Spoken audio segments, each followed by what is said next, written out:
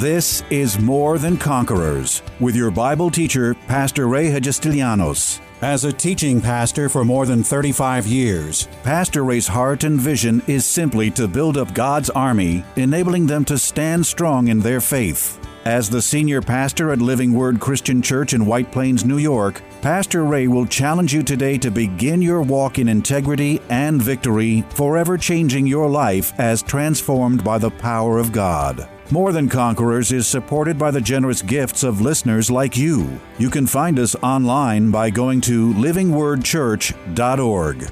Pastor's just completed 2-day message, Overcoming Discouragement, was the perfect introduction to this final, most important teaching of the entire Overcomer series entitled, The Truth About Discouragement, Doubt, and Compromise. Why is overcoming discouragement any more important than overcoming any of the other life challenges we've studied so far? Because as Pastor believes, discouragement is the greatest weapon the enemy has in his warfare against God's people. We learn that discouragement never operates alone, but rather acts as a crowbar that first opens the door to doubt, no longer trusting God is the solution to our problems, and ultimately to compromise, which always takes the path of least resistance to a place where you settle for far less than God had planned for you. Here's the truth about the devil's plan of discouragement, doubt, and compromise. Learning to recognize and deal with it before it deals with you always ensures you'll be an overcomer, no matter what comes your way.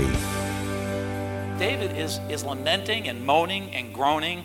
And then finally, let's go to verse 16. He says, when I thought how to understand this, in other words, when he stopped his complaining and he got his footing back and he put his attention back on the Lord and on his faith walk and on the promises of God, and stop looking at the prosperity of everybody else around him and the blessings of everybody else around, whether they be the proud or the godly or the ungodly. When he finally got himself stabilized and stopped looking around, he said, when I thought how to understand this, it was too painful for me until I went into the sanctuary of God. Then I understood their end. In other words, I had to go back to God.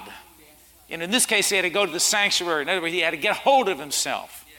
See, sometimes when you see in others around you, I got a very powerful testimony here that'll bless you, but when you see others getting the things that you need and want and desire, you're praying for a new car and you're still driving a junk, and 3 other people in your circle of friends all got their new car and you're still driving your junk car, or whatever it be, you're still believing God. I'm telling you what, you can get pretty discouraged. Because you're looking and saying, God, what about me? So he says, until I went into the sanctuary of God, then I understood their end. Then notice verse 21. Now he comes to his senses. He says, thus my heart was grieved, and I was vexed in my mind. I was so foolish and ignorant. I love this next verse. I was like a beast before you. A beast. In other words, saying, Lord, I'm all fleshed out. I've gotten so whacked out because I'm looking at everybody else and what they have and what I don't have and how it's working for them. It isn't working for me. I got in the flesh like a beast. I'm like an animal. That's how ugly you can be. See, sometimes you don't realize it, but you're like a beast. You're looking ugly. And he says, nevertheless, I am continue with you. You hold me by my right hand. You will guide me with your counsel. Now he's got his head back straight. And he goes on to say in verse 26, for indeed those who are far from you shall perish and destroyed. In verse 28, he says, but it is good for me to draw near God. I put my trust in God that I may declare all your works. Now, I'll give you a story because I fell into this a little bit. Many years ago when we were trying to build this building, we were coming out of Port Chester. You've all heard this story. Many of you have heard the story. We were 150 people. We had $150,000 in the bank, and we embarked upon buying this piece of land and beginning this building process, which was a really very, very difficult process. Many, many times along the journey, I thought the journey was difficult. The task was too big. I never even put a doorknob on a door. And God calls me to build, to lead this building project. I never even hammered a nail into a piece of wood. I'm not handy. I'm a lot of things, but I'm not handy. So So we were trying to get this building project done and had 150 people, and we had gotten as much money as we could get from 150 people. We bought the building project, and one day I was sitting in this sanctuary. There was no carpeting on the floor. There was no sheetrock on the walls. There were no lights in the ceiling. All there were these stringers with light bulbs because they were working in here. It was dusty, it was dirty, and I was sitting right here on this platform, and I looked around at this empty shell of a building. We had no more money. We were plumb broke. Nobody wanted to lend us any money. I had been to banks. I could not get any money. And I sat around and I looked, and of course the devil is sitting on my shoulder saying to me, consider the cost before you go to build the tower, lest you do not have the money to finish. And everyone laughs at you. See, Pastor Ray, your reputation is done. You're going to be the laughing stock of the community. You started this building and you can't finish it, and you have nowhere to go. I'll be honest with you. It was a very discouraging moment of my life. Very discouraging, because I really stepped out in very bold faith to do this. And I felt like dark. I felt like God had forgotten me, forsaken me, left me. Anybody ever feel that way? I didn't know where to go. Nobody could help me. Everyone said, well, I'll pray for you, brother. And I'm thinking to myself, I believe in prayer, but right now some money would really help. I appreciate the prayers, but can you get some money to me, because that's really, I need the prayers, but I need the money. You understand? I'm just being real with you. So in the midst of this battle, one of my staff members comes to me and says, Pastor Ray, did you hear this? And I said, no, what? He said, it was in the paper. There's a church, she named the church, a local church. There was a wealthy businessman that just gave them $1 million. I said, what? $1 million. Well, I would like to tell you that I was rejoicing for that church, but I wasn't. First thing I looked at, God, you sent that man to the wrong church. They're not even in a building program. I'm in the middle of this building program. I have no money to finish it, and that church gets $1 million. What am I, chopped liver? I would like to tell you that I was being, spiritual, but I wasn't. I was like a beast before him. I was envious of the prosperity, not in this case of the evil, but of another brother. Because envy, whether you're envious of the world or envious of people in the kingdom, either people in the world or the kingdom, it's still envy, and it's still no good. And it could cause great discouragement. I'll be honest, my heart just, I said, man, there are people out there with this kind of money. God, send somebody to me. You sent that guy to the wrong church. Now listen to this, all right? Now, I didn't stay in that position for very long, because I got down on my knees and I started to pray, and I said, Lord, bless that church.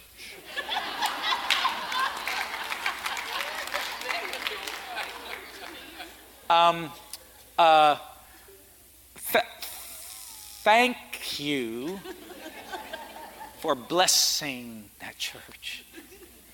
Now, I wasn't feeling it.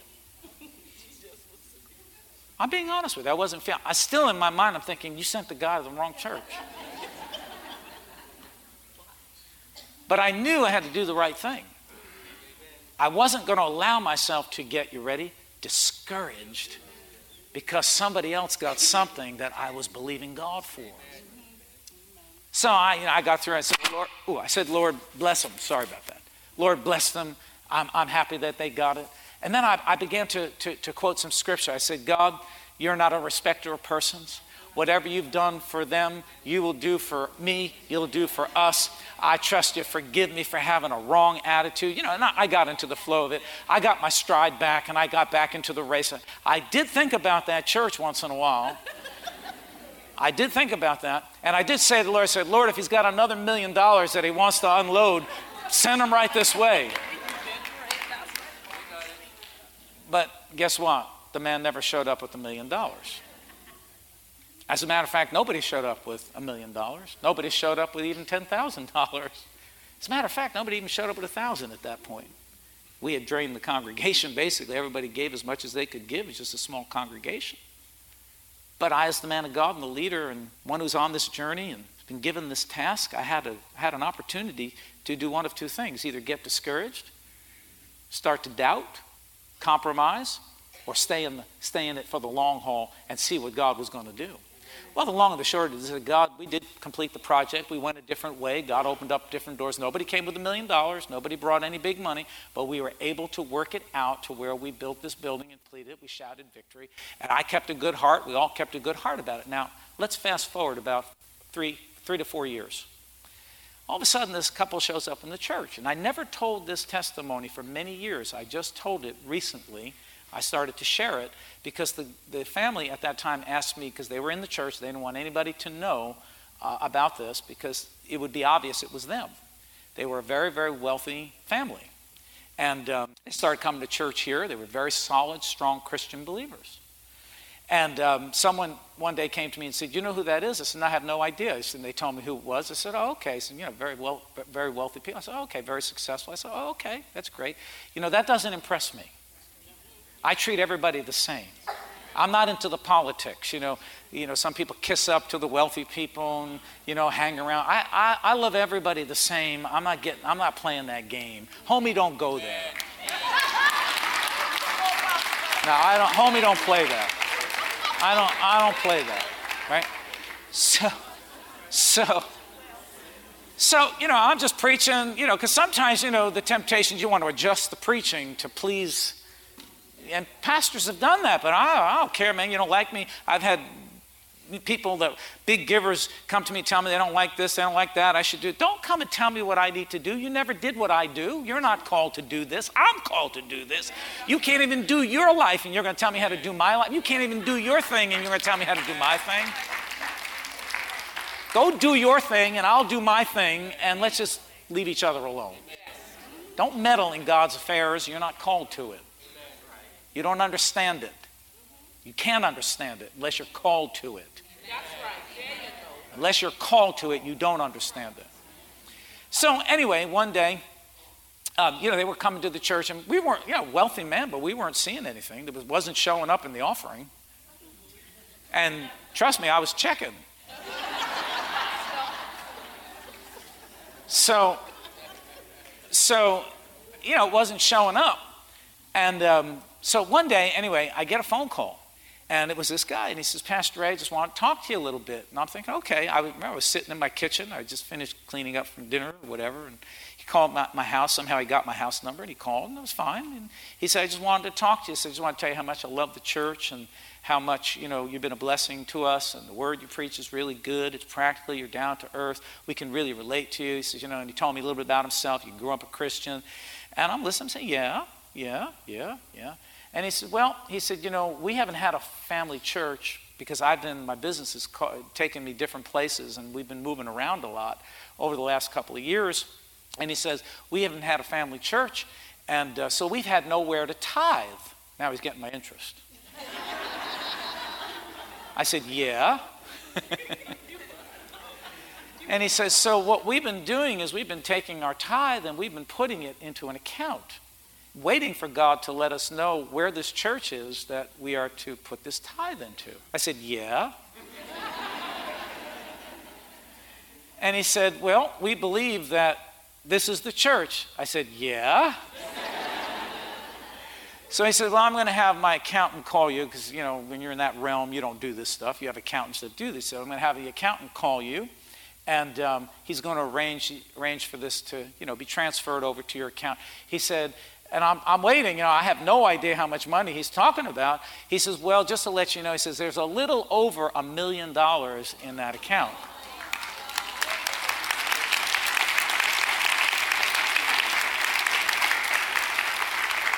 So the account, so I'm like, okay, give me his information. I wrote it all down. Thank you.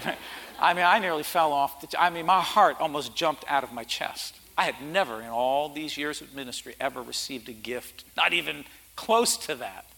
Not a gift to me, but a gift to the church, a tithe or an offering to the church. Never in all the years of ministry had I ever gotten that kind of money coming into the church. So my heart was beating anyway. The accountant called, we transferred the money. It turned out to be $1.3 million.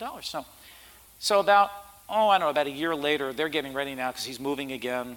His travels are taking him somewhere else. He was with us for a number of years. Very humble, very, very humble. You would never know, just a humble person. And then about a year later, he called me up. Well, a couple times in between, there was some money that he given for some special things. And this accountant, I kept talking to this. I really liked talking to this accountant. Every time his name came up, I said, yeah, all right, I like the accountant thing. But anyway, so about a year later, he calls me and he says, look, we're getting ready to move and this is what we're doing. This is my travel state. But I have another tithe that I need to give. And I said, yeah. He said, so-and-so, the accountant's going to call. He said, yeah. Anyway, it was another $500,000. So in the matter of a year, a little over a year, he sowed into the church $1.8 million. Now here's my point. Going back to that day when I was sitting here and the person came and told me that the church down the street got $1 million, when I'm praying for it, don't know how I'm going to finish the project. If I had gotten a soured heart, bad attitude, discouraged, fell into doubt, made a compromise, I wouldn't have been there for that day when the $1.8 million was coming into the hands of this church to do the ministry and to do the work. I wouldn't have been here. It wouldn't have happened.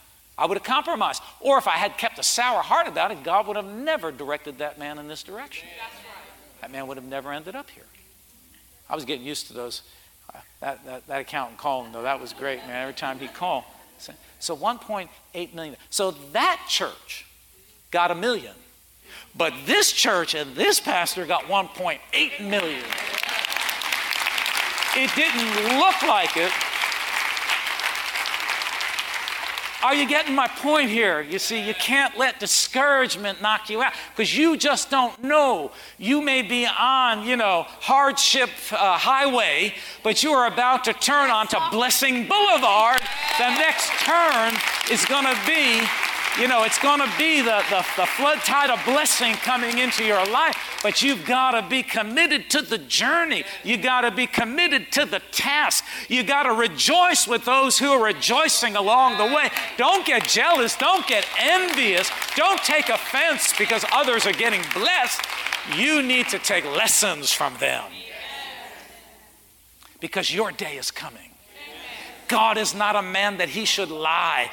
God, listen, he promised that he got what he does for one, he will do for another. He is no respecter of persons. In other words, he doesn't have favorites. That's right. I know some of you think you're God's favorite, but you're not. I'm God's favorite. No, we're all God's favorite. God does not have favorites. He loves everybody. What he'll do for one, he'll do for the other if you will dare to believe him, if you will dare to stand in faith, if you will dare to stay on course. If you'll stand up against the discouragement that comes your way, refuse to doubt, and most certainly do not ever compromise your walk with God. Do not compromise your faith. Do not make a concession with the enemy. We're getting into no discussions with the devil. God said it, I believe it, and that settles it forever. It's going to be a reality in my life. There'll be a reality in your life. That's the end of it. Let me tell you what, when that money came to the hands of this church, it flipped everything the other way. Got us out of a hole. We're able to pay off debt. We're able to get ourselves stabilized. We're able to buy that house, which now is a tremendous blessing. If we didn't have that house, we'd be in big trouble. All of our storage is there. We had to put offices there. We have meetings there. We're doing things, using it. It was a blessing. Why? Because of that man and what he did to increase this church. But it also took this man to stay the course. Yes, see, you don't realize it, but God, while God is working on you, while God is working on you, you've got a dream, you've got a vision, you have a destination. Listen to me, God's working on you, simultaneously God is working on somebody else. And if you'll stay the course, Just time. Just time. I said, just time. I said, just take some time. It may be a little bit longer, but you stay the course. You're over here, and that guy's over there, and you're both walking on a journey, and all of a sudden, bam, there's going to come a day. The appointed time is going to be revealed, and the blessing is going to flow. Your appointed time is going to come to reality. Amen. Come on, somebody in the house. You got to be committed to the journey. You got to be committed to the work. You got to hold your heart fast. You can't get envious and jealous and envious of other people. Rejoice with everybody. Thank God that He's a God that blesses. Thank God that He's a God that increases. Thank God that He'll do it for you if you'll just maintain your faith, maintain your stride, stay in the race, don't quit. Don't get into doubt. Don't get into compromise. Kill that discouragement by encouraging yourself in the Word. You see somebody get blessed, you say, God did it for them, He's going to do it for me. I'm getting in line. If faith worked for him, it's going to work for me. If the Word worked in his life, the Word's going to work in my life. If anything, I'm going to learn from those around me is how to bring the blessing into this natural realm. Be imitators of those who through faith and patience are inheriting the promises of God. Don't get offended. People get offended. Say, well, I don't know, this stuff doesn't work for me. You know why it didn't work for you? You didn't stay in long enough. You're not doing it. You're not on the journey. You're not committed to the journey. You're not committed to the work. You got to stay on the journey. You got to be committed to it. You got to keep doing it. When it's easy, you do it. When it's not easy, you do it. When you feel like doing it, you do it. When you don't feel like doing it, you do it. You just do it. Turn to somebody and say, do it. Just do it.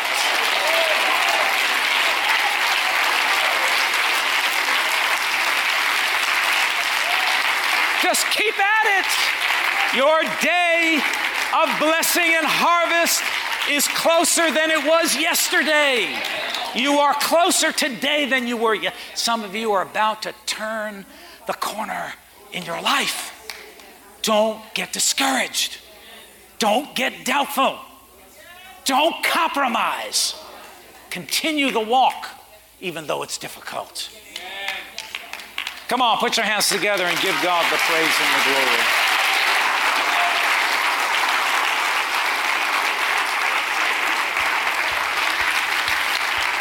Amen. All right.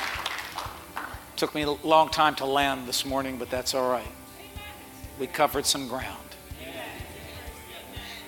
So now don't get all pumped up and go out and get deflated. Stay pumped up. Stay pumped up. Do whatever you got to do to encourage yourself.